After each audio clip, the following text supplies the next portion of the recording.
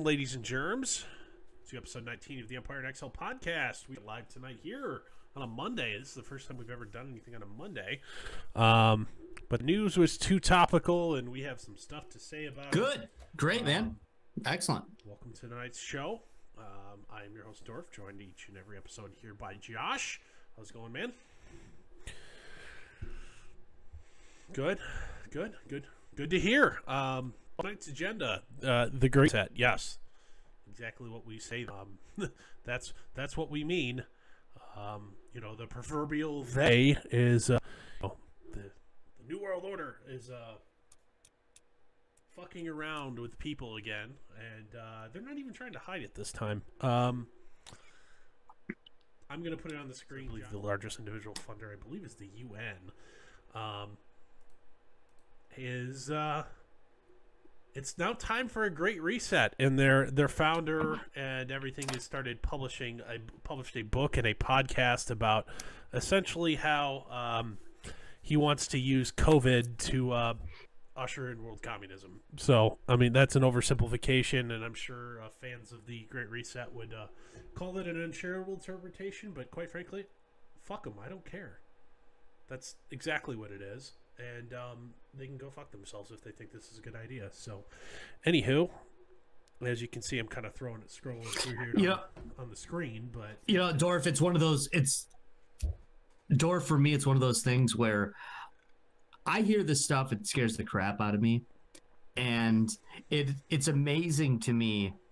One thing I don't understand, I try to understand other people's viewpoints. I try to see where other people are coming from, but I don't understand how people listen to this and think, oh yeah, that sounds like a good idea. I don't get it. I honestly don't get it. And I would love to have somebody on who actually could make a good point for it, because I have trouble believing that someone thinks that for any reason other than ignorance. And it's hard for me. It's hard. Well, it's to summarize, I'm going to go through. I listened to Mr. Klaus. Klaus Schwab. Schwab. Sorry, excuse me. Klaus Schwab. It's honestly, you listen to his World Economic Forum put out on the subject. It's like every bad 70s German villain from a World War II film. Like, dude, at least hire a Midwestern U.S. narrator or an.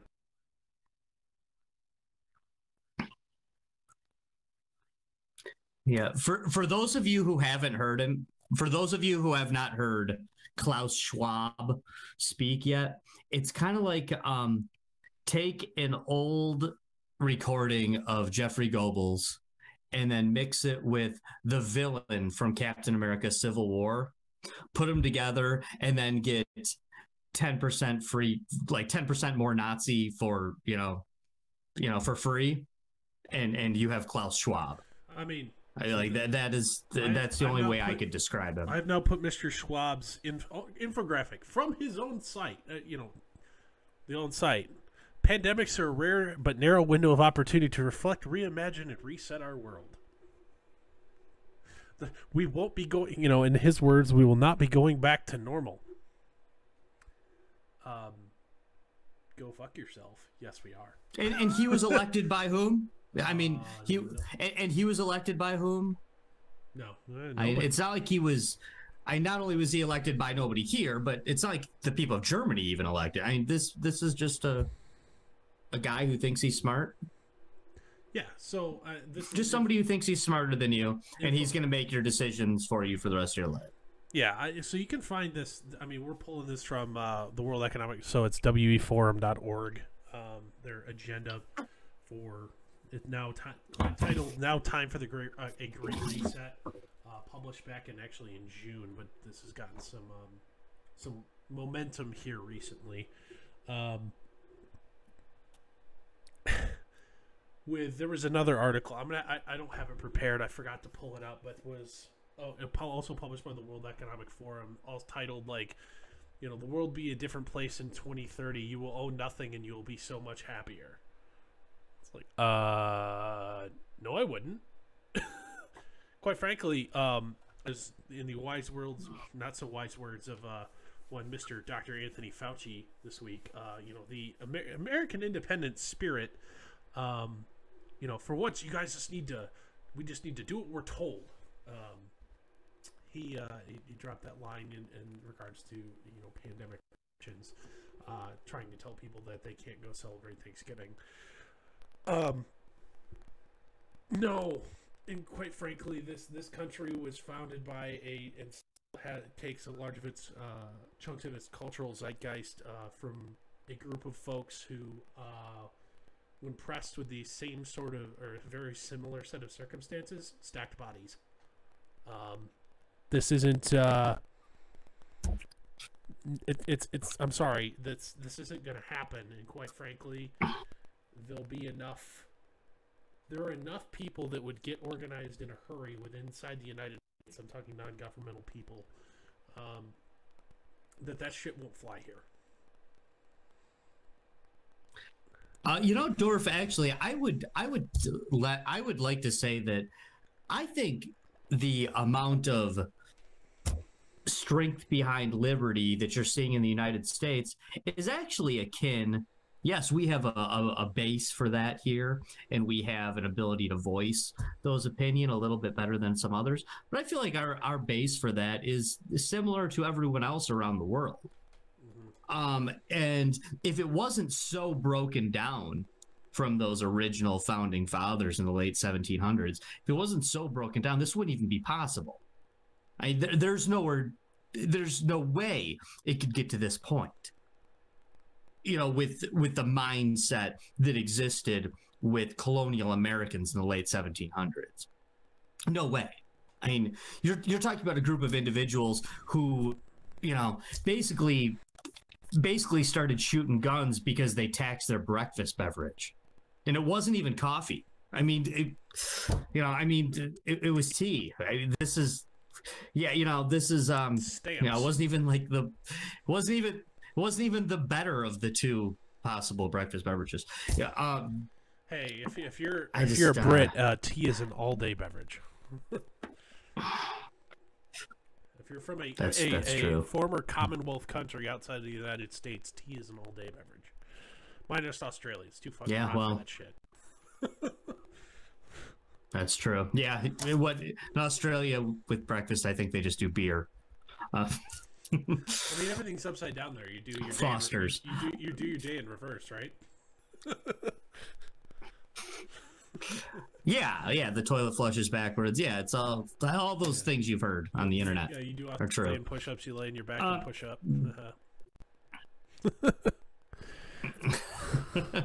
Yeah. Dorf, I was saying to you off air beforehand, before we came on, it's for decades now. I know I'm old, it's decades now that I've been being called a conspiracy theorist. And as I see this stuff, the stuff I've been talking about, just coming true right before our eyes, and guys like Klaus Schwab and Bill Gates and Dr. Fauci saying the things they're saying. Justin Trudeau. I don't know if you saw Justin Trudeau's speech from public availability about 48 hours ago. Yeah, like over the week. I think it was Friday or over the weekend.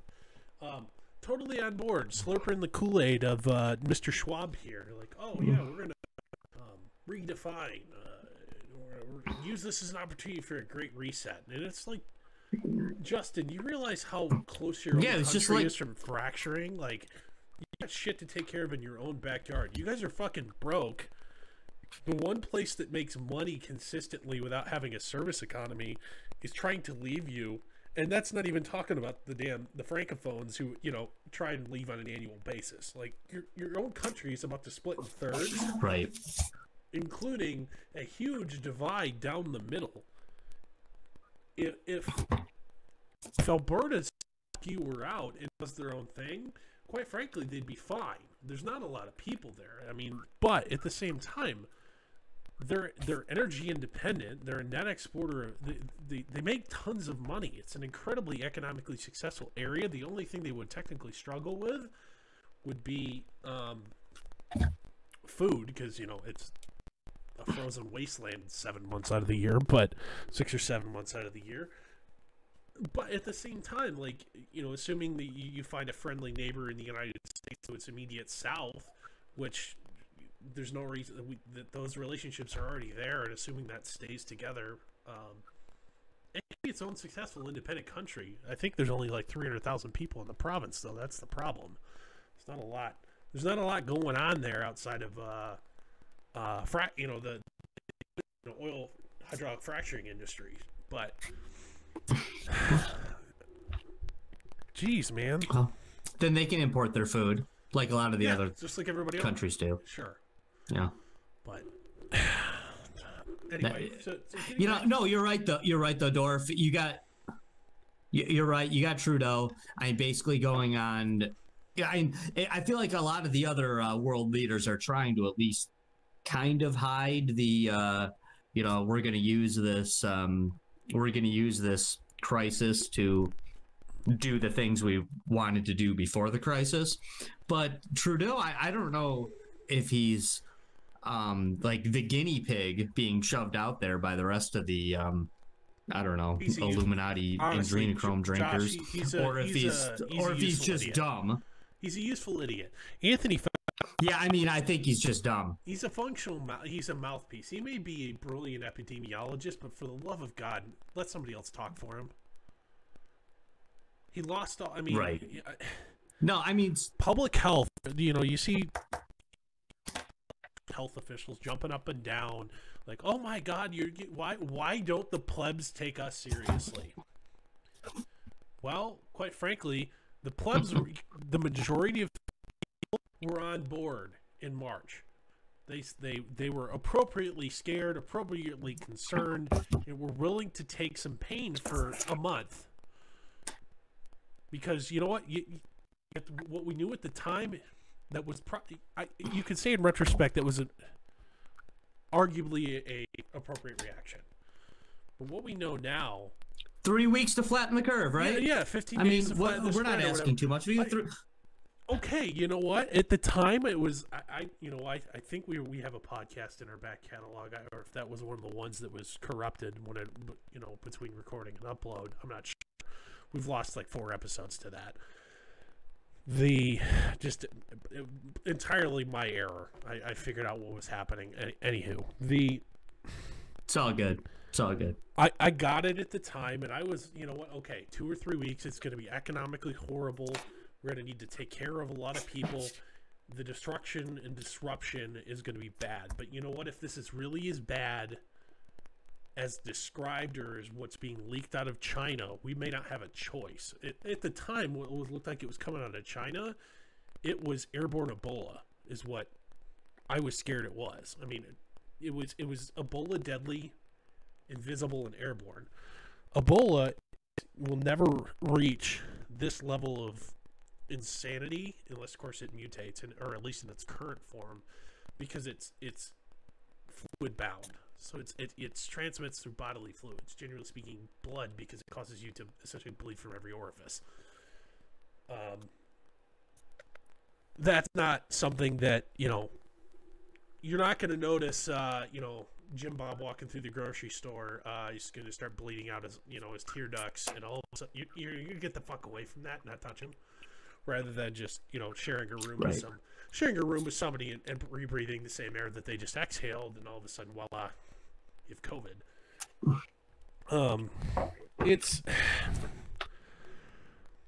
But now what we know, it's not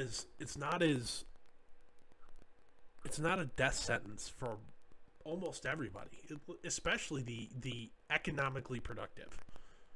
So why are we locking away the essentially invincible? That the more dangerous activity that they would do going to work would be getting in their car.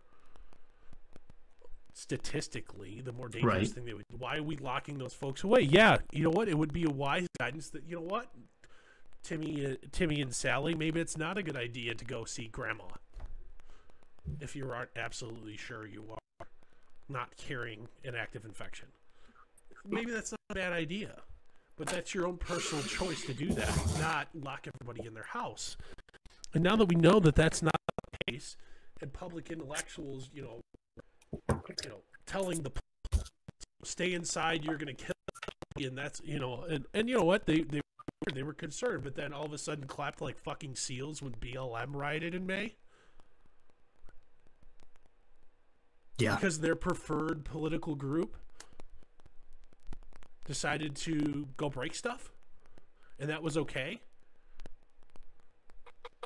No, and quite frankly, it has nothing to do with the demographics of those who make up BLM.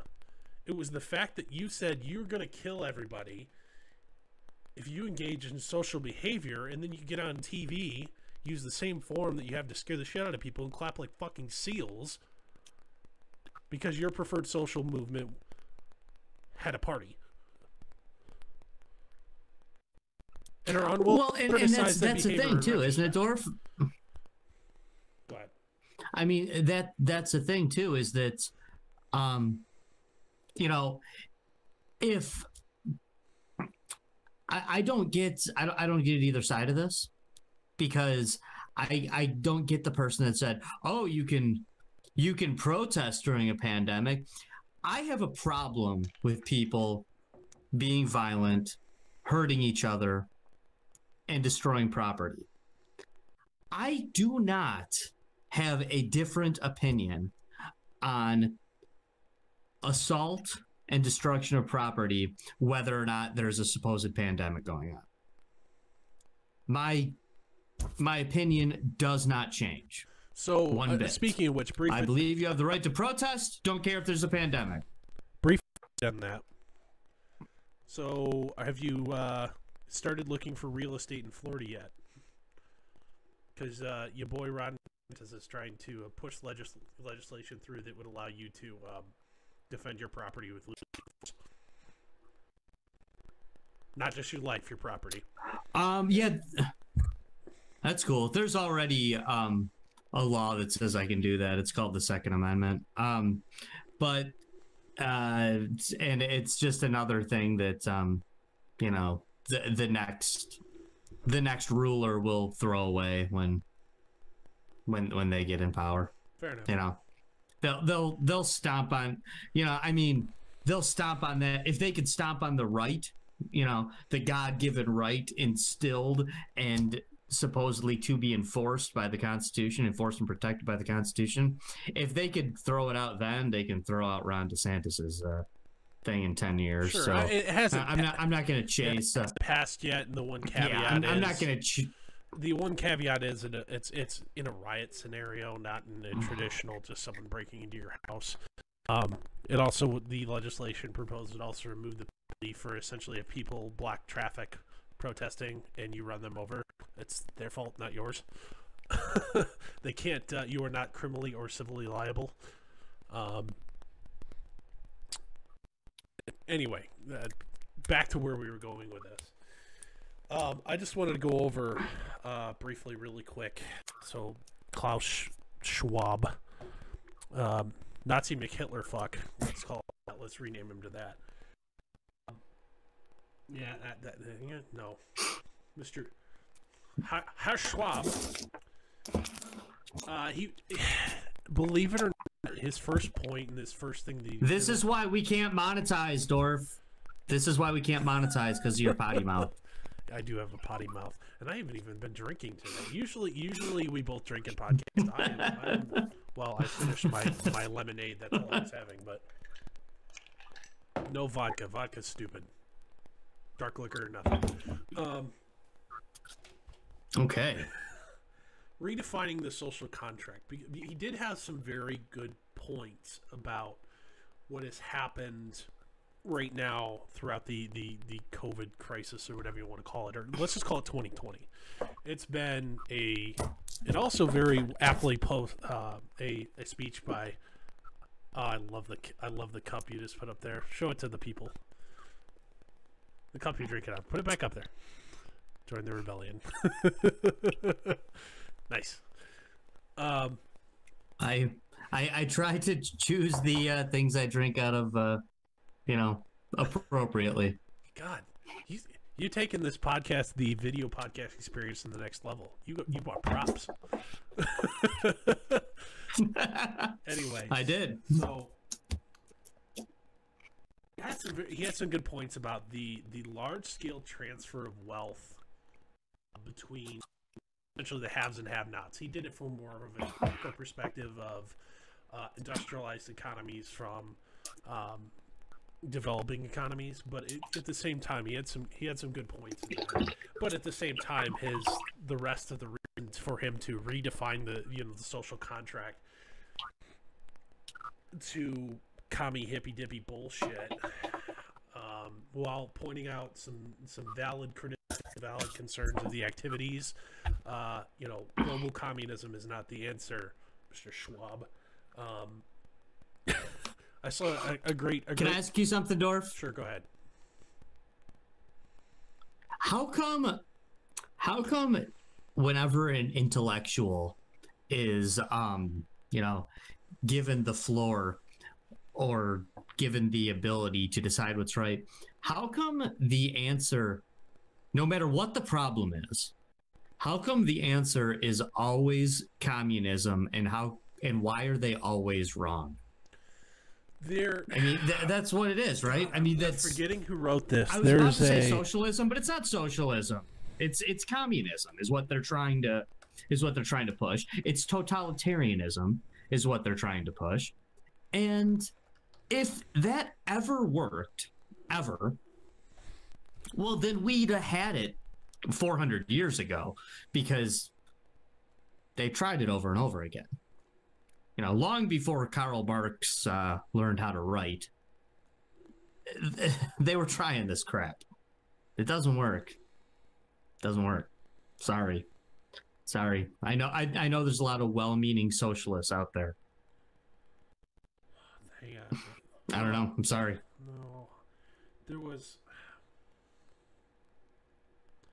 There's a essay, I forget who wrote it. I think actually it was Thomas Sowell. It was a interview he recorded a while ago, so it's older. I believe it's actually like standard def, like it's that old. Essentially, every sort of crisis or conundrum, macro crisis or conundrum, has been, managed by the so-called experts since the turn of the 19th century, has been fucked up, ruined, or prolonged by so-called expertise. And the examples that he used were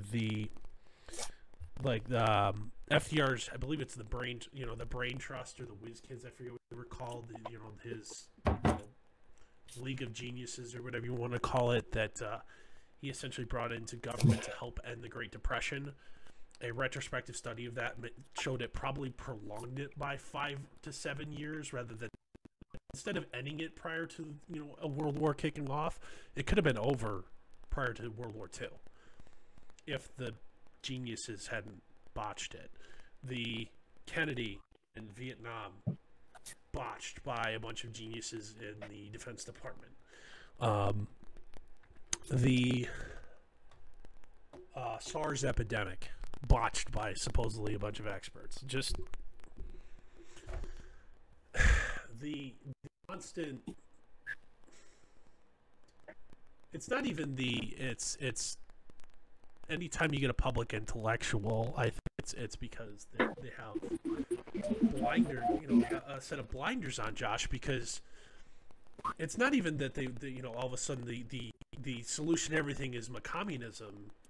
It's technocracy, or plutocracy. Only the smart people should be allowed to have any influence. If only the dumb people listened to us smart people, it'd be fine. Yeah, is in essence, quite frankly, as what they believe. A member of the so-called educated class, whatever you want it to be, having a bachelor's degree and a couple advanced certificates. I don't have a master's level degree yet, fortunately, even though I'm the first person to tell you college is a scam. I'm gonna go get more of it here probably in 2021. I'll probably begin going to get more of it. And hell, you're probably even more of the example. College is a scam. You have master's level degrees, and you run a roofing contractor. You're so. It's just nothing that's, you know what, nothing out there that requires a master's degree lets you have a job where you get to burp and fart at work and break stuff on purpose. You know, none of them have that. So I'm sure there are a couple. So they can take. I'm sure the petroleum engineers or some prototyping engineers might beg to differ, but maybe. Anyway, so getting maybe going back to the Klaus Schwab fella. The rest of his points are, he wants to, the hippy dippy, decarbonize the economy. Good luck with that. It's, I hate to be cynical, but it sounds like the only way that you can reasonably, if decarbonizing the economy is like the one way you need, if it's life or death of the human species, if you don't do that, or there's some sort of catastrophic effect, just come on and say it. You're gonna need to kill half of everybody.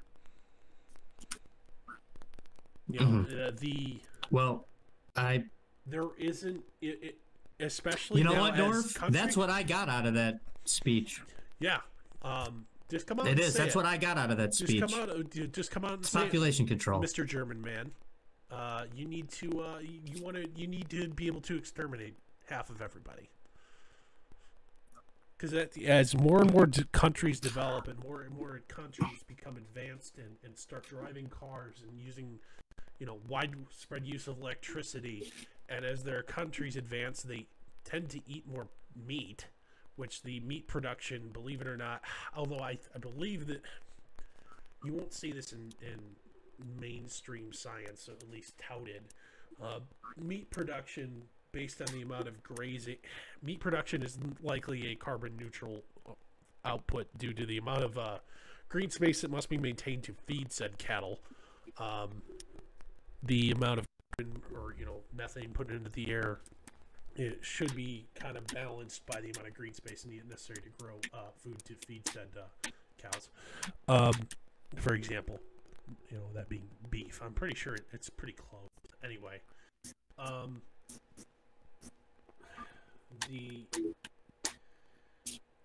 as more and more countries advance, and the fact that you're either going to want to cut those people off, the soft bigotry of that, the developing world, you're going to have to just stop and freeze and deal with it, and stop, essentially stop reproducing, stop growing, because the planet can't afford you to advance. I just find that incredibly intolerable, and quite frankly, I'm still not convinced that I'm not a climate change denier. The world is changing. I will debate with you the measurable impact that humanity has had on it, and the effects are, haven't been shown to me or not been proven to my eyes to be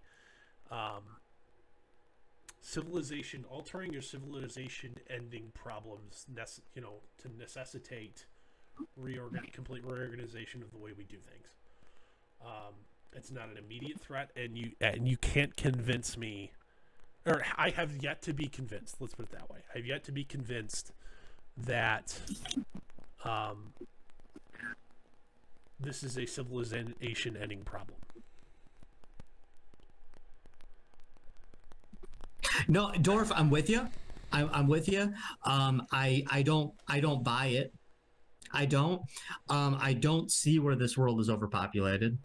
No, I know there's quite frankly areas of the world that are kind of overpopulated. It's not even that, Josh. It's the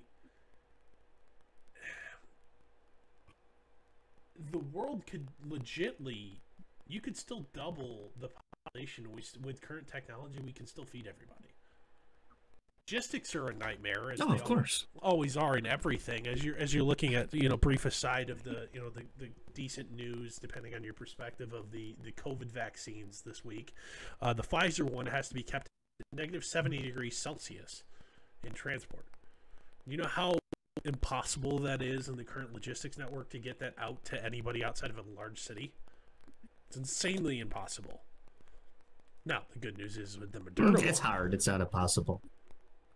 At any sort of It's large, hard. It's not impossible. large rapid scale, negative 70 Celsius, and has to stay there, otherwise it spoils. That's knowing what I do about the logistics industry.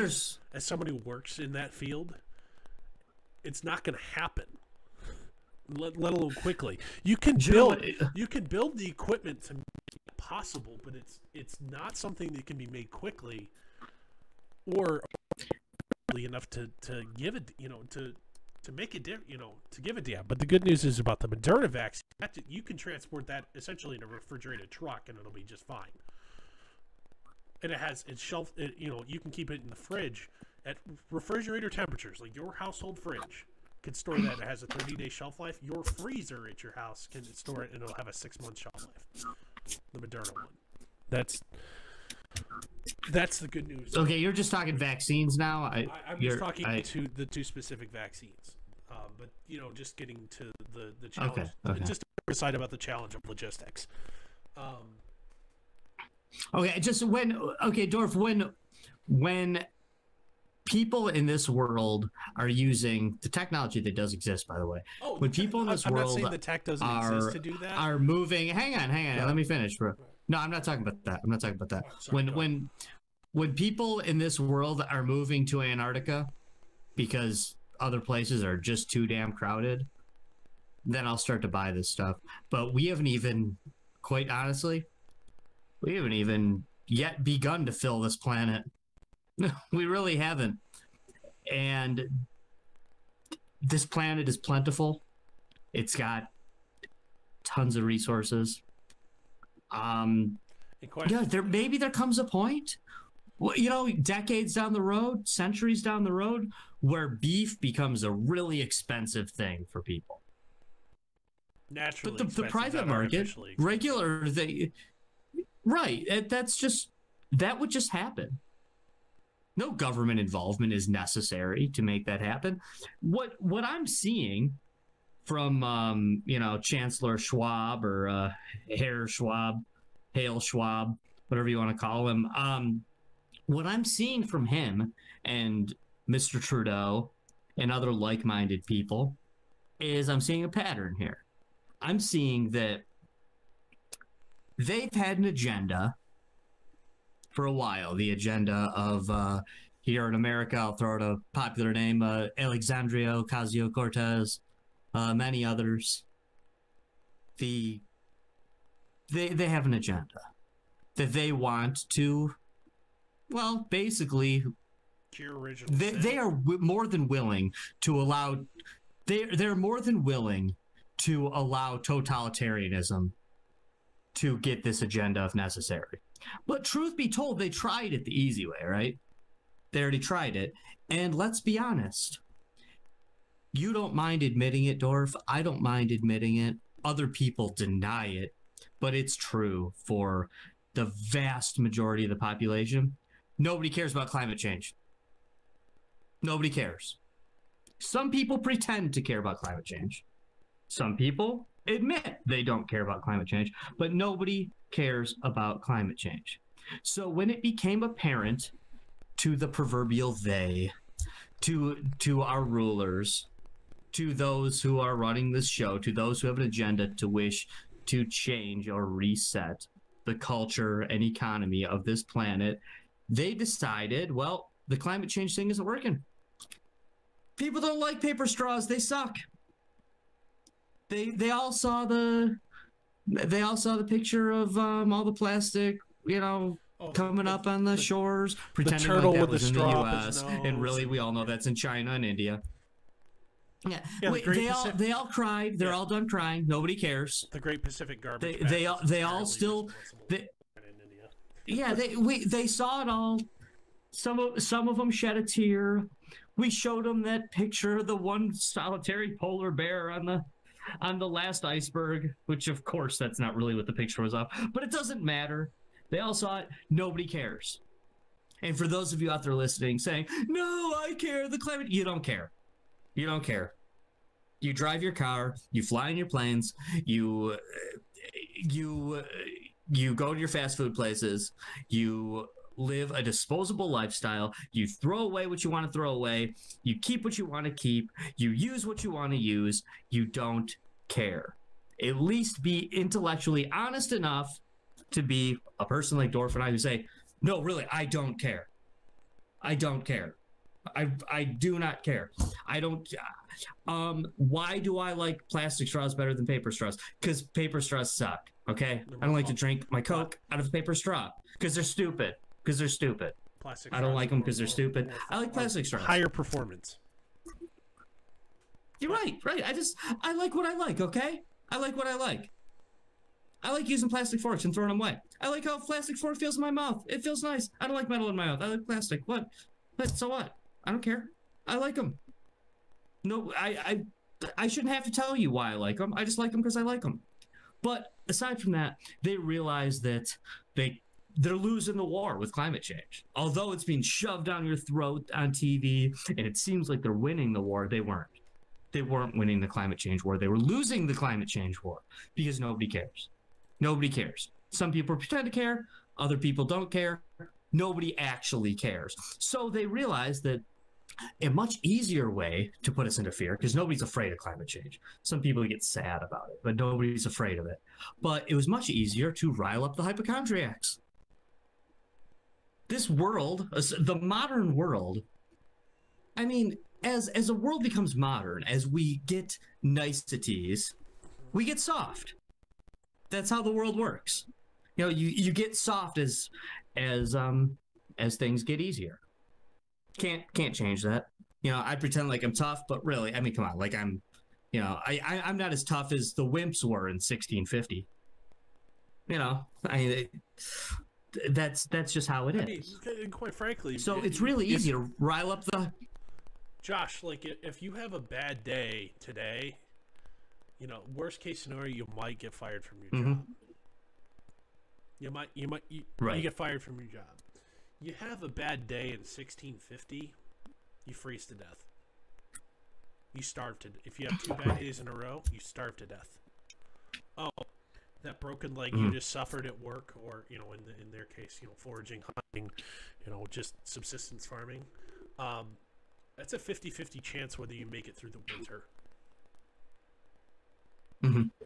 Now it's and you know what? There are still people on planet Earth living like that. Oh, there are, but most aren't. And quite frankly, there's probably closer to more than half that is still reality.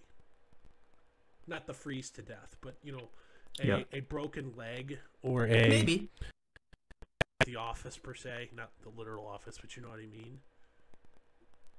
Is a life and death bad day. No, that's. And I'm willing to acknowledge the intense place of privilege that you and I are sitting in our nicely heated homes, talking through the internet, bitching about problems we don't have. So sure. I'm willing to do. You know, I acknowledge that. I hate the concept of you know the social justice concept of privilege, because you know what, I'm not going to apologize for capitalizing on my life circumstances, because quite frankly, if you had the same or similar or better and you don't, that's too bad. You know, too bad for you.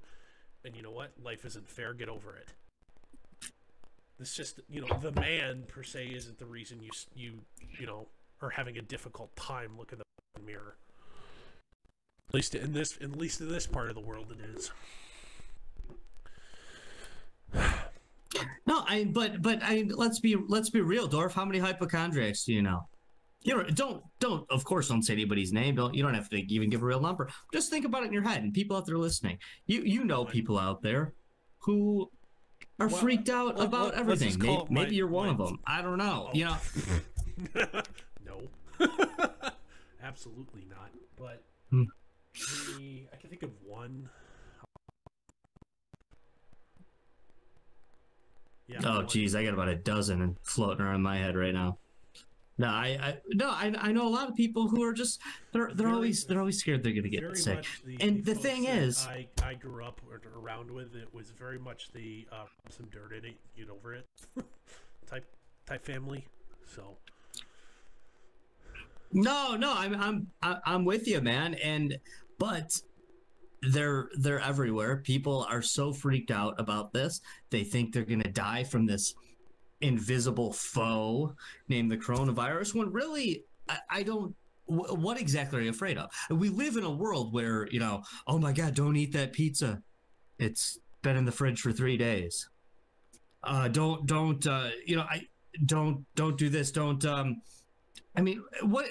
Okay, so you eat the pizza, you get the coronavirus. What's gonna happen? You're gonna get diarrhea. I mean, you act like people act like every one of these little instances is going to lead to, and then you die. And then you die, well, and just then Josh, death. it's not Josh. Then death just happens. The hypochondriacs have all the, let's call it, the political power, because heaven forbid that there is data about this invisible enemy out now, where there wasn't in March, where it was the average Joe was willing to make the bargain that, you know what, we may have to stay home for 3 weeks. It's gonna suck. We may not make rent this month. Fall behind on our mortgage, but programs are being made available. We'll make up for it, but things might suck for the next couple months. And you can make with most people, but now that the data is out there about the survivability rate in the case, even the case infection rate is tanking. Not even the actual projected infection rate. Sorry, the case death rate versus the infection fatality rate.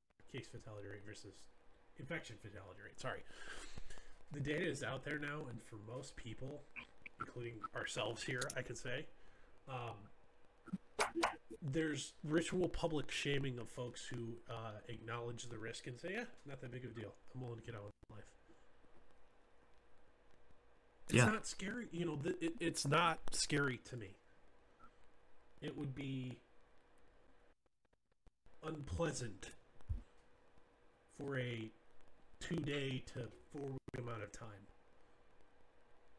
Good friend of ours just gave birth to their first child with COVID. She didn't know she had it. Got to the hospital, in labor. Oh, by the way, you has the Rona. I've coughed like 3 times today. I do? Yeah. Oh. Was so unfazed by it that was able to give birth to a baby and go home with it the next day, despite being, having an active COVID infection. Yeah. To normal people, to average people, the fact that I too know a person who had a baby. I'm sorry, I'm talking over you. Well, it's we've given political power and decision-making authority to Karen instead of. I'm not saying that political strongmen are a desirable political outcome, but we have a crisis of leadership in the Western world where we're essentially run by pussies. Yeah. We need about the only leader in the Western world. It'd be a debate whether or not you could call him a member of the Western world. Jair Bolsonaro, I know he's got some scary, fashy tendencies, but his thoughts on Corona. Someone who's had it twice, got stabbed at a campaign event during his most recent run for president of Brazil, essentially says, quit being a bitch and get on with it. It's not that bad.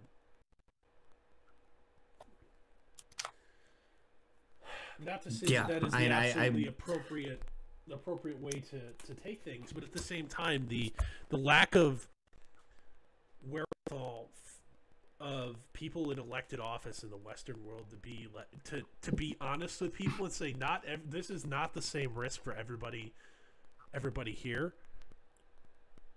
Here's the information we'd like you to have. This is the best that we know. Appropriately. If you'd like to close your business down or modify the way you do business, by all means, go ahead. We're not going to make you. And the most recent freak out about, oh my God, our hospitals are going to be overrun. We're reaching capacity. I understand. Here's the thing that people don't get. Our hospitals are approaching full capacity. You know, the average hospital in the United States runs year, right? It's only a 15% research capacity available. It's a 15% spike in demand. The system is not that inelastic. And full capacity is actually, full capacity is, that means that's what they're absolutely able to handle. That's what that means. Full capacity is something they can absolutely handle. Without modifying way things are done. I would love to think. I'm not a medical professional. I'm not a logistics guy either. I'm not denying that medical professionals aren't tired, exhausted, and quite frankly, stressed out about this. I'm not denying that. I have one in my family. She's having a really, really rough time right now. And I'm willing to acknowledge that level of stress. I know a lot of them myself. But the idea that we're going to have systemic collapse, like what was promised at the beginning and what is being scaremongered about now, is just not the case. Never was. And let me remind people of something March, too. It looked like it might be going there, and you know what? That was concerning. It looked like it might have been going there in early March. Meh. That's fine, Josh. The chance. It looked like it was a possibility, not a probability, not a likely probability, but a possibility that it could have happened. Where you could have had systemic failure. And you saw all the scaremongering in April coming out of New York City. Oh my God, this hospital just got people stacked in the hallways. What they don't tell you is that's how it looks on a normal day. Oh my God, this hospital in Houston's at 105% capacity. What they didn't tell you is it was actually running 5% higher year-to-date prior. They don't track this stuff for other jobs in the world. But 105 capacity, 105% capacity, Dorf. Track this stuff in healthcare, but they tell you that context. Dorf, they like to use words when it comes to things like hospitals, like 105% capacity. Do you know what that's called for the rest of the world? They don't bother to track it, but that's called a busy day at work. Okay? Sometimes the post office is at 105% capacity. Sometimes Starbucks is at 105% capacity. Sometimes McDonald's is. Sometimes your factory is at 100. Sometimes your job you know it happens. Yeah, it's called overtime most of the rest of the world. Yeah, it's called a busy day at work. It's called a busy day at work. That's what that's called. You're that's all that is. And God bless the medical professionals. Their job from the beginning requires a good head on your shoulders, a strong will, intelligence, for that. And quite frankly, makes a pretty fat bank. Yeah. Too, and you know what? They sometimes you have times that are not so bad. Sometimes your days are busy. I'm saying that's kind of what you signed up for, isn't it? Isn't it? If you didn't consider that. And I'm not hating on it. My little sister is a nurse. So is mine. I love I love this stuff. Both of ours. Both of our little sisters are nurses. I couldn't have more respect for her. She's one of the most amazing people I know, and I know she is damn good at her job. But hey, nurse is like, it's nurse, doctor. It's tough.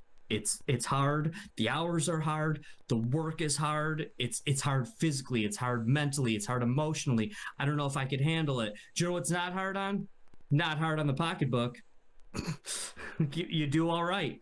You do damn good, actually. And you signed up for that job. Not. God, I hope anyway. The people who signed up for that job didn't sign up for it for those moments like, God, I just can't wait to drink coffee and hang out with the rest of the nurses or the rest of the doctors in there. No, you signed up to make a difference. Mm-hmm. You signed up for that hard job. And okay, now we got a pandemic going. Do you have the stones to get through this or not? You know, I mean, if you got what it takes, then let's do this. Then you chose the right profession, and God bless you. And we're gonna do this. You know, we're gonna do this. But when it comes to medical professionals dictating to us what to do, again, I know a lot of medical professionals in my life, and if it were up to medical professionals, we'd never leave the house, guys. Yeah, we live in plastic bubbles. Yeah, eating. We would all the time. Eating protein paste. Right. I mean, the people I know, nutrition. Yeah.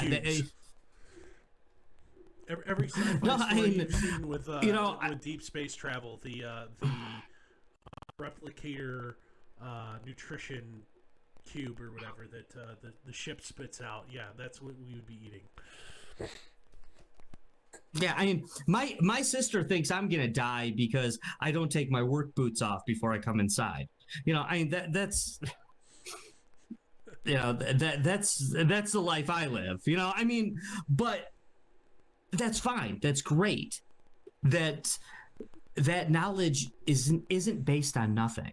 Yeah. That knowledge has some truth to it. You know, it's required. Sterile environments are very important for the things that require sterile environments. Target isn't a sterile environment. My apartment, not a sterile environment. You know, that's not how it works. So if it was up to the medical professionals, we'd always be in a quasi state of lockdown. Thank God it's not up to them. Thank God we get to go out and live life. Life is dangerous. It honestly is. Every day walking out your door, it's dangerous. Life is dangerous. So are you going to live it or aren't you? You going to live your dangerous life, or are you going to stay in your house and pretend like the life you're living isn't dangerous? Because it is. Nobody makes it out of this place alive. I haven't met anyone yet anyway. So, I mean, you're going to drive around in your car, texting while you're driving, scared of the Rona? Come on, what's going to get you? Really? Yeah. You know, what's real? What are you doing that's really dangerous? Is it, you know, you're going to die because you're not wearing a mask? No, you're going to die because you're alive. So, make the best of it. That's all I got, man, when it comes to that. All right. Kind of getting back to, you know, outside of sure. Rolling it back to Mr. Schwab's statements here. Wants to redefine, you know, we want to shift from shareholder capitalism to stakeholder capitalism, which is a focused group tested way to say commie. Arguing for the return of big government and government involvement in corporations, so there would be no such thing as a privately held corporation. That government would force its way into ownership, at least partial ownership in strategic industries, putting it the whim, you know, taking. Oh, but we got to keep markets in mind. No, that. Bureaucrats into markets is not keeping markets in mind. It's mixing politics and economics. First rule of economics is there's trade-offs. You know, there's costs and benefits for everything you do. The first rule of politics is ignore those. You can't mix them. and then essentially shift to we all live on this planet together. We all need to cooperate, and the best way to do that is a one world government. And no, the best government is the most your distance to power determines essentially your freedom in life. The closer you are to the seats of power, the more easy the more reactive it is to you. Frankly, it comes down to the fact that if I am governed or participate in a government system where the guy that is in charge at the moment lives down the street and he turns into a tyrant, the mob per se can grab their pitchforks and torch, depose the guy. But however, if the person that at the very least they can vote him out next time. Yeah, but I'm talking at like the root of it. I'm not saying that that's how it works now. Like the guy that ultimately has control over your life is another continent away, or isn't somebody you have a power to influence. Are you? That's a terrible way to live things, because what can you do about it if you're unhappy, or nothing. Dorf, I got a scary answer for you, man. We're already there. Doesn't mean we need to go exactly farther. Where we're at right now. Doesn't mean we need to go farther. No, it does not. Josh, at this point, I don't disagree with you. At this point, I'm not one of these people that, I do like to use the proverbial they when describing some of these guys, because I don't necessarily believe that there's a big bad. I know everyone likes to think that this is a Marvel Comics movie or something, and that there's always some big bad guy behind the scene. There was somebody that's going to. There's somebody who just wrote a paper that essentially says that Harry Potter.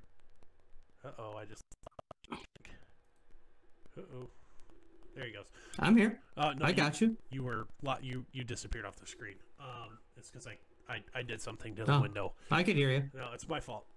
Anyway, the Harry Potter generation has ruined our ability to have intelligent discussions about anything involving politics, because the Harry Potter generation, so the millennials who grew up reading that book, have convinced themselves that they are always good, and anything they do in the pursuit of fighting the bad is acceptable. So it's the ultimate I'm always good and ends justify the means type thinking, because they got their from Harry Potter.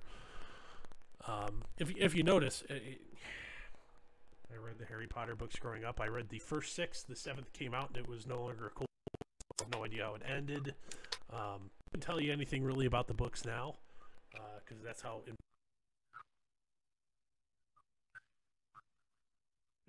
philosophy, like soul and pain and etc. I'm that old. I feel, Dorf, sometimes I feel like you're setting me up to just have to admit how old I am when we do these shows. My kids read the books. I saw the movies. Yeah, I have not watched my two oldest kids. I haven't watched this. I haven't watched a single one of the movies. Not a single one. So I watched the movies with them because they had already read the books. A generation of folks got their philosophical background from J.K. Rowling. Oops. That has consequences.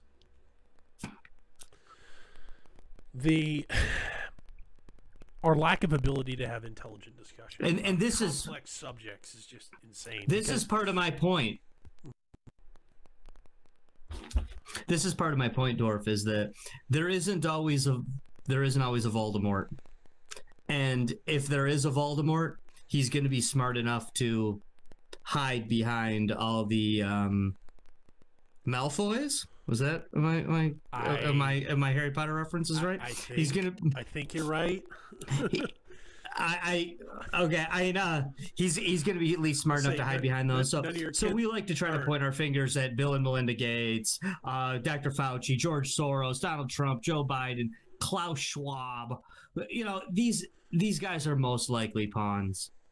These guys are there by design to um, They're a convenient villain.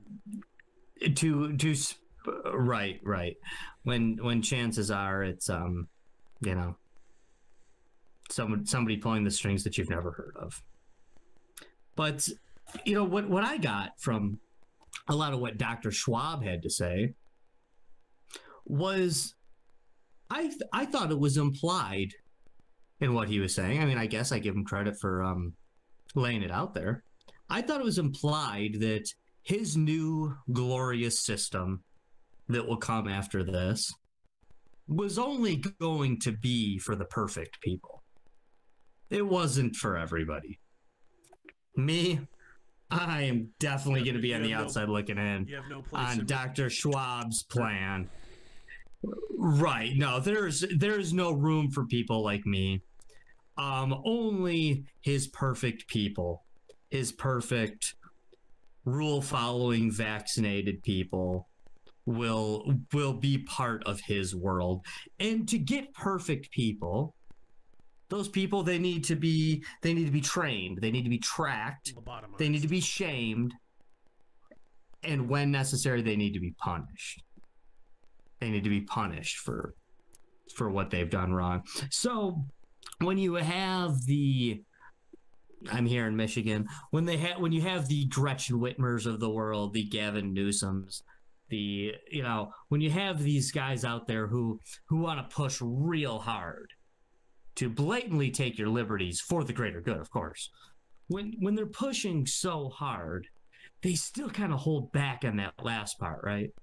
And like here in Michigan, in the state of Michigan, our governor Gretchen Whitmer, she's been pretty draconian, except other than probably New York and California. I mean, here's probably the thing. She got slapped down by the courts and has said, "Oh well, fuck you, I'm doing it anyway," and has just started doing stuff again anyway, despite the checks and balances inherently built into the system. That she's doing it again anyway. Right, she is, but it's always kind of seems like whenever she does it, she takes these big leaps that are so anti-liberty, so anti-freedom. But then she always kind of throws something in at the end, like, "Well, this is just the health department saying this," or it's plausible deniability. Aren't going to be actively. Right. We're not going to be actively writing tickets for this. Like, I don't think there was ever. I'm not sure how many tickets were ever actually issued to somebody for not wearing a mask or for disobeying these rules. Businesses, perhaps, but not individuals. Businesses for sure. And, I mean, you look at the. Oh, businesses have been hit hard. In Owasso, or if you go out to, I believe it's New Jersey, you've got that Atlas, the Atlas Gym. Or Attilis, I forget how exactly it's pronounced. Yep. Where they had to partner with somebody running for public office, and they declared their gym a campaign office so it could stay open. And those guys have, I believe, incurred in the state of New Jersey like $500,000 in fines because they good for them. Forbid, fight the power. Heaven forbid, committed the crime of wanting to stay in business. Where, to be fair, you look at the COVID restrictions handed out by Michigan, which are going to start on Wednesday. I would love for somebody in the Michigan media to grow the balls to FOIA Gretchen Whitmer for her data set on how she's chosen her restrictions. Because honestly, outside of the largest vector of transmissions in the home, followed by small group gatherings. Why are you shutting down everything else where there's not a data set to prove that transmission happens in large scale in these scenarios? What is your rationale for that?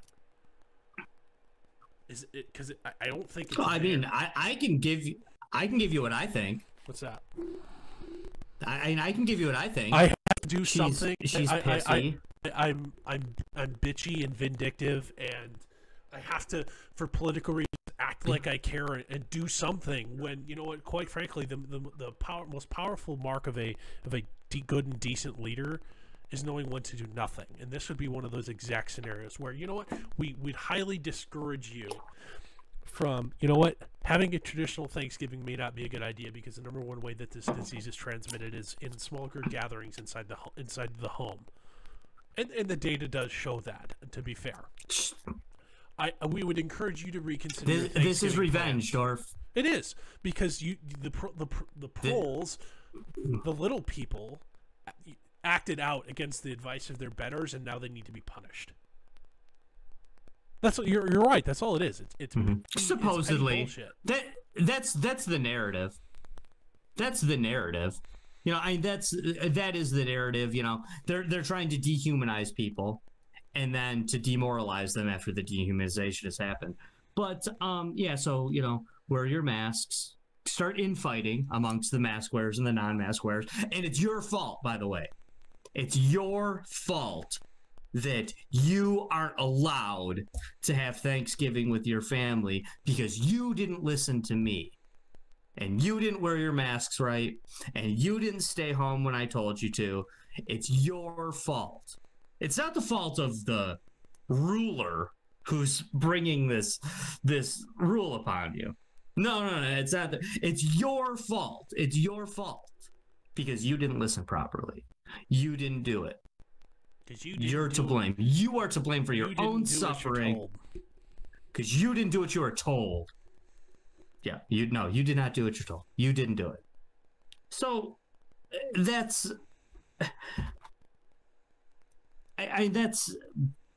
that's it in essence. This is Gretchen Whitmer's revenge.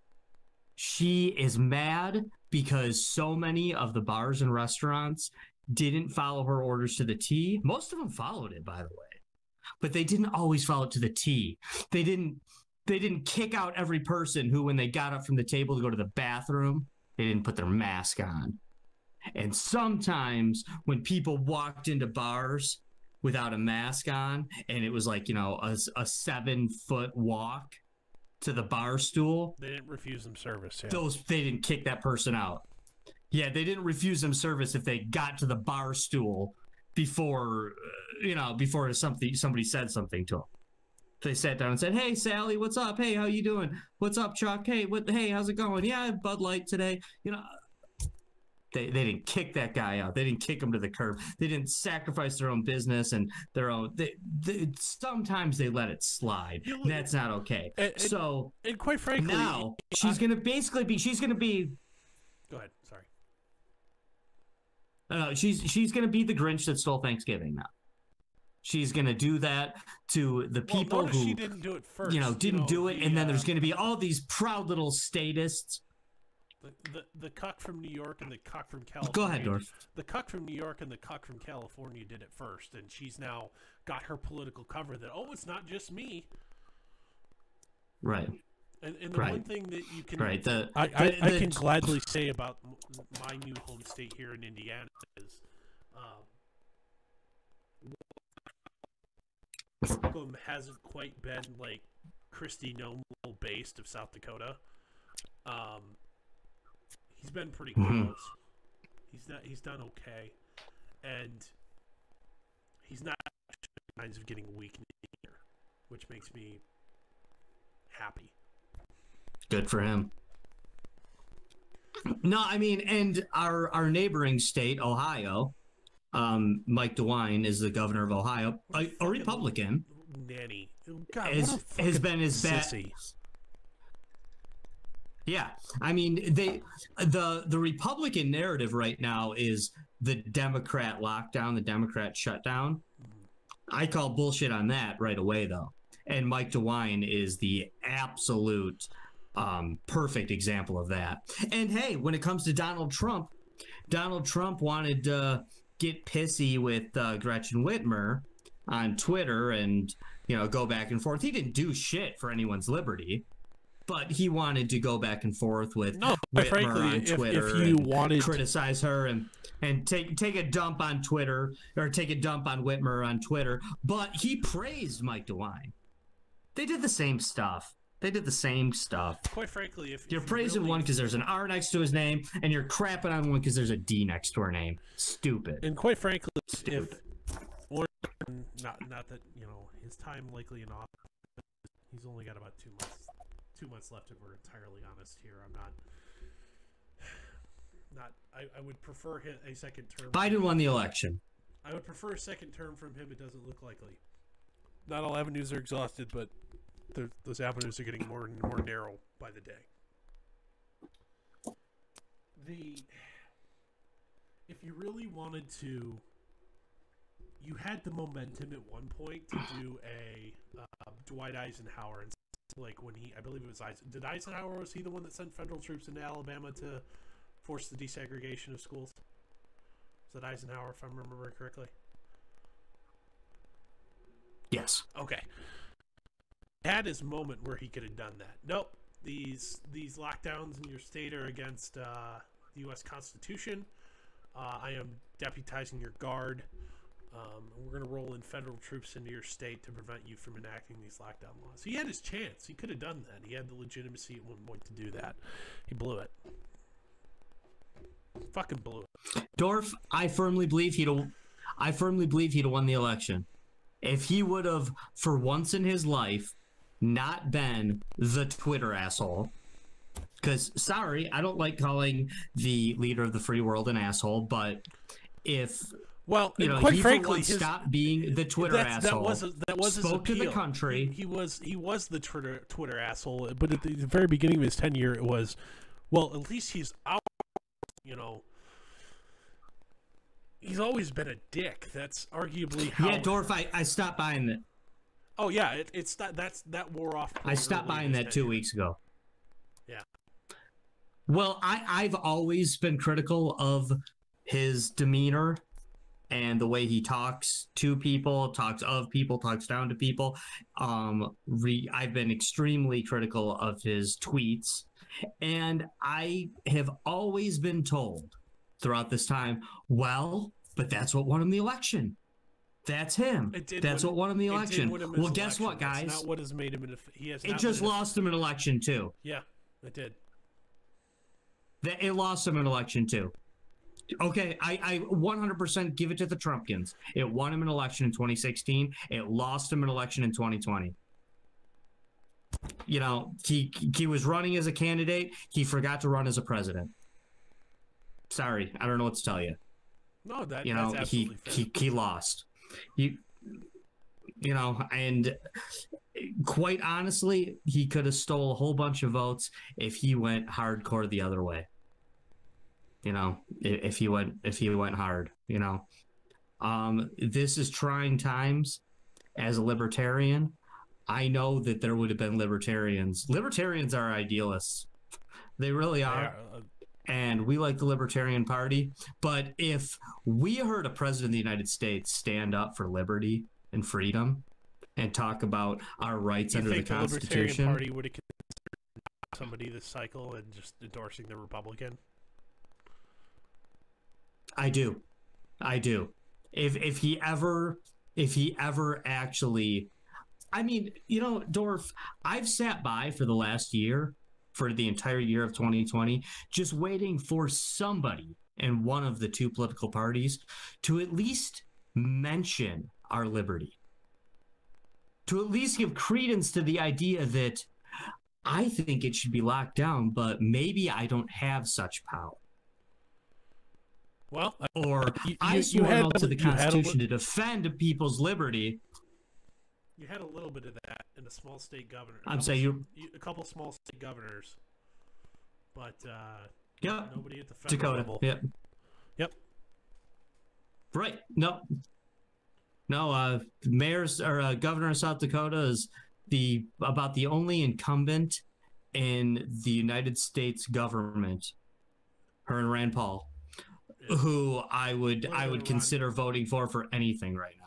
A little bit of Ron DeSantis. He was a little late. Say again, Dorf. Ron DeSantis of Florida. He was a little late to the party, but has been after a slow start has been doing quite well for the last 6 months.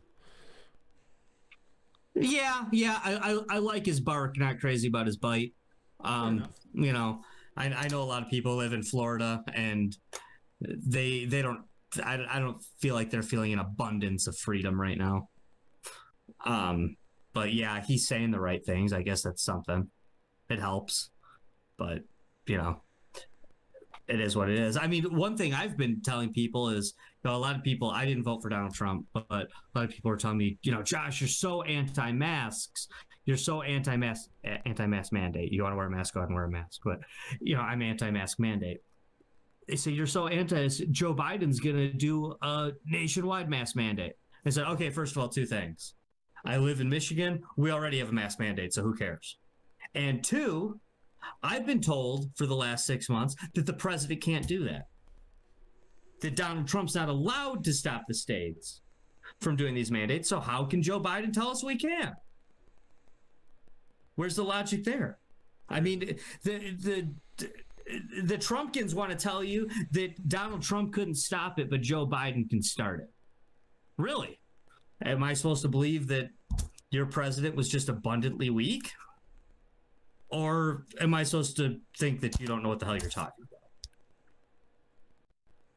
You know, that's where I'm at with that.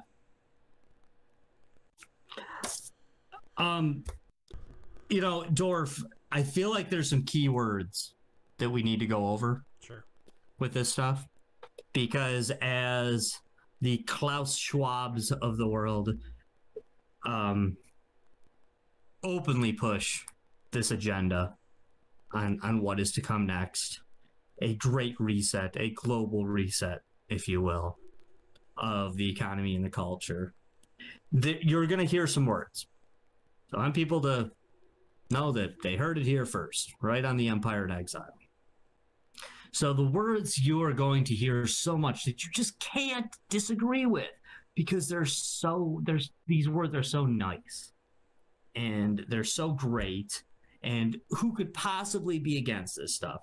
But the words you're going to hear as this reset begins are, we need things that are, we need a culture that is sustainable, equitable, fair, equal. This is a good one. Inclusive. And while we are in this transition, we all have a responsibility. So those 6 words, was it 6? Yeah, those 6 words, for all you kids out there watching, those 6 words are your vocabulary words. While we move forward together on the Empire in Exile. Sustainable, fair, equal, inclusive, transition, and responsibility. Those are the words you're going to be sick if you're awake at all. If you're awake at all, those are the words you're going to be really sick of hearing this time next year. Because that's what's going to be shoved down your throat next. Sustainable, fair, equal, inclusive, transition, responsibility. Those are great words, aren't they? Aren't those awesome words that are just going to... How can you be against those words? That's going to be the rhetoric, though. That's going to be the rhetoric that is going to convince you, because you're dumb. You know, you're dumb. I'm dumb. Everybody out there is dumb. You know, those are the words that are convince you that the nanny/police state are not just an option, but they're necessary. It's necessary for all of this. So as the one side says defund the police, and the other side says no, thin blue line, the blue lives matter, and the other side says there's no climate change, and the other side says no, we're all gonna die because of climate change, maybe they'll just come up with like, oh, what a great compromise. Climate change is killing us, so we need police for a police state. What a great compromise, right? Everyone's happy now. Now we're being punished for everything. To me, that's it, you know? And it will all be done under the guise of, we had to do it. This wasn't planned. This was not planned. None of this was planned. It's just because there's a pandemic. And I would ask everyone out there to please remember, the pandemic and I'm not saying it's fake. I'm not saying that this doesn't exist. The COVID-19 pandemic caused nothing. COVID-19 didn't hurt the economy. COVID-19 didn't make people lose their jobs. COVID-19 didn't cause social unrest. The lockdowns caused those things. I refuse to allow anyone to say X, Y, or Z happened because of the pandemic. No, they happened because of the lockdown. If you didn't watch the media and listen to your politicians, you wouldn't know what the hell a coronavirus was. Nobody out there would. And don't pretend like you're smart and you would, because you wouldn't. The lockdown caused these problems. Lockdown. Lockdown, not pandemic. Government causes problem, then more government needs to come in to fix it. Good transition. There it is. Josh. Call me. No, we got one more time Sure. to cover. Yeah, we do.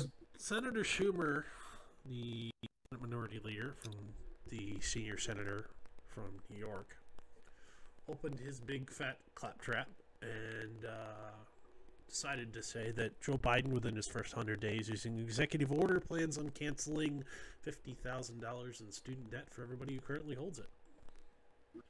The logistics of that and how that would work out remain to be seen and be news to me, but then again, one might argue all executive orders pretty much should be illegal.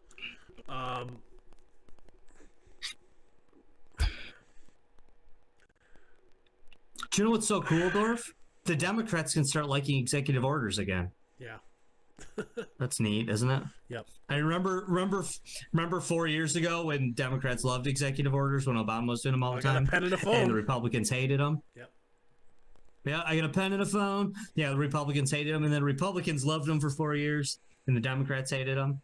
And so we can all just stop pretending like Republicans and Democrats hate executive orders. They don't like executive orders that the other side does. They love they both love executive orders. Yeah. Now, Joe Biden, in its suppress availability today, lowered that number to 10,000. I'm not going to lie, I would personally benefit from that. However, Good for him. It's a horrific idea.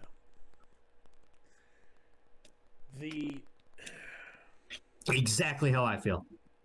Same exact thing for me, Dorf. The macroeconomic argument seen written down, I haven't checked it. I really haven't had time to. The GDP multiplier effect of this, it would be minuscule. So you'd roughly get a 82% return on investment. This is the one analysis I saw. So for every dollar you spend, you would only get 18 cents back in GDP impact. As far as government programs go, most of them are net negatives. That's a pretty bad ratio as far as government programs go. Secondly, the precedent is terrible. There's plenty of folks that made financial choices to take on less debt, not go to an expensive school, not go on vacation, buy a smaller house post-graduation, work longer hours to pay their debts off. And they have. And now you're... Some people actually use that money that extra money they gave you to live, didn't use it all. Some of us spent it on booze and women. Wasted the rest. And if this were to happen, if the 50,000 number goes through, I would be student debt free. That would be incredibly impactful for me. That would be #me too. Yeah, that would be $300 something a month now that I can allocate to other things. That's, I mean, let's put it this way. That adds another. I'm in the market. I'm currently house shopping. That would give me the ability to afford another $50,000 worth of house. Roughly, $50,000 worth of house. That would allow me to pay off my student student loans just in time to start paying for my kids' college. Yeah. That would free up another, I could buy a new car, finance a new car for that monthly payment, and it would be a fairly decent one. Not the cheapest one, but I'm not going to be able to go get a loaded F-150. But you know what I mean. It wouldn't be as cool as an 86 Fiero though. No, it would not. I don't even know I'd fit in an 86 Fiero, but the next time you're in town, I'm gonna take a picture of you trying to get into my 86 Fiero. Okay, we will do that. Yeah. Live on air, perhaps. Live stream to the channel, yeah. However, it's not even the perverse incentives. This would just be using the federal person, the taxpayer, the majority of taxpayers. It'd be bougie welfare. It'd be a massive wealth transfer, the uneducated to the upper middle class. The majority, that doesn't mean there's not the dipshit undergrad who went to a private school and got a degree in feminist basket weaving that can't collectively $25,000 a year in order to pay off their $150,000 to $200,000 in student debt. That doesn't mean that person doesn't exist, but the average person, out of the current student debt obligations, 56% of the overall debt held is to pay for school. The average person that went to grad school ends up in their lifetime in the top 1% of earners. Top 3 rather. The top earners. You're going to transfer wealth from the bottom 97 to the top third. That's a cynical me says, well, doesn't that shit code already happen? Oh, tax code. But I'm not gonna lie, it would be incredibly beneficial. It would be incredibly personally beneficial. Dorf, can I throw something down for you? It's wrong on a practical level. It's wrong on an ethical level. It's wrong on a perverse political incentives level. It's and quite frankly, if you're going to do this, you're going to need to cover the first $50,000 of everybody coming thereafter. And quite frankly, write people a refund check for the $50,000 that they've already paid off. Otherwise, quite frankly, right. How is that not run afoul of the Equal Protection Clause? Right. Well, I mean, they'll get around that because I'd love to see how. Quite frankly, it's disgusting. Dorf, can I tell you what I think is really happening? Can I tell you what I think is really happening? And here's the other thing, Josh. It would be rewarding people who largely vote Democrat. It would be largely rewarding Democrat voting blocks with the taxpayer dollar. It would. Now, tax programs reward voter bases left and right. That doesn't mean it's right. This is wrong, and we should call it out for that. Go ahead. Okay, Dorf, I have a bit of a theory on this. No solid data here that I'm about to present, but when this all first came out, the whole forgive student loan thing, when I first started to hear about this, Bernie Sanders, years ago, a couple years back, I started to think that's ludicrous. That will never happen in a million years. It'll never happen. And then they kept talking about it. So I thought, okay, they're really talking about this. This is something that might happen because they keep talking about it. So then I start to think, what's behind that? What's really behind that? It's not, they don't. I hope everyone out there listening knows that politicians don't really give a shit about you. So I'm thinking, who's behind this? Who's behind this? Always follow the money. Basic rule of life: follow the money. It will lead you to your answers. So who's behind this? It doesn't benefit the politicians. They don't, and it might benefit certain people. It'll hurt a lot of people in the long run. It'll benefit certain people, but they don't really care about that. That doesn't really matter because they spin what they do. But then I got to thinking about it. I'm thinking, wait, won't this hurt the universities? But no, because God knows the universities are still going to make their money. We know that, right? The universities aren't going to stop making their money. So I got to think about it. The universities are who benefits from this. The universities are the special interest behind relieving the student loans. Because there you go. Seize the endowments now, because now they actually get their money ahead of time from the government instead of from the people. 2, more people getting stupid and dumb degrees. So keep pumping them in because now we got some funding, so it's coming in. Josh, that's not even the largest component of it. You flooded. No, you flooded. You're right. My number 3 was. My number 3 was. Oh, sorry. No, my number 3. This is the kicker, Dorf. This is it. That kid you were talking about, working at the Starbucks with the degree in feminist basket weaving. The guys, I don't know, doing podcasts at night with master's degrees in, American history from a global perspective. All those people out there with, here's one of my favorites. So many of these out there. The master's degree in creative writing. Huge one. Do you know what those guys have in common? They're not paying their student loans. Yeah, they're not paying their student loans.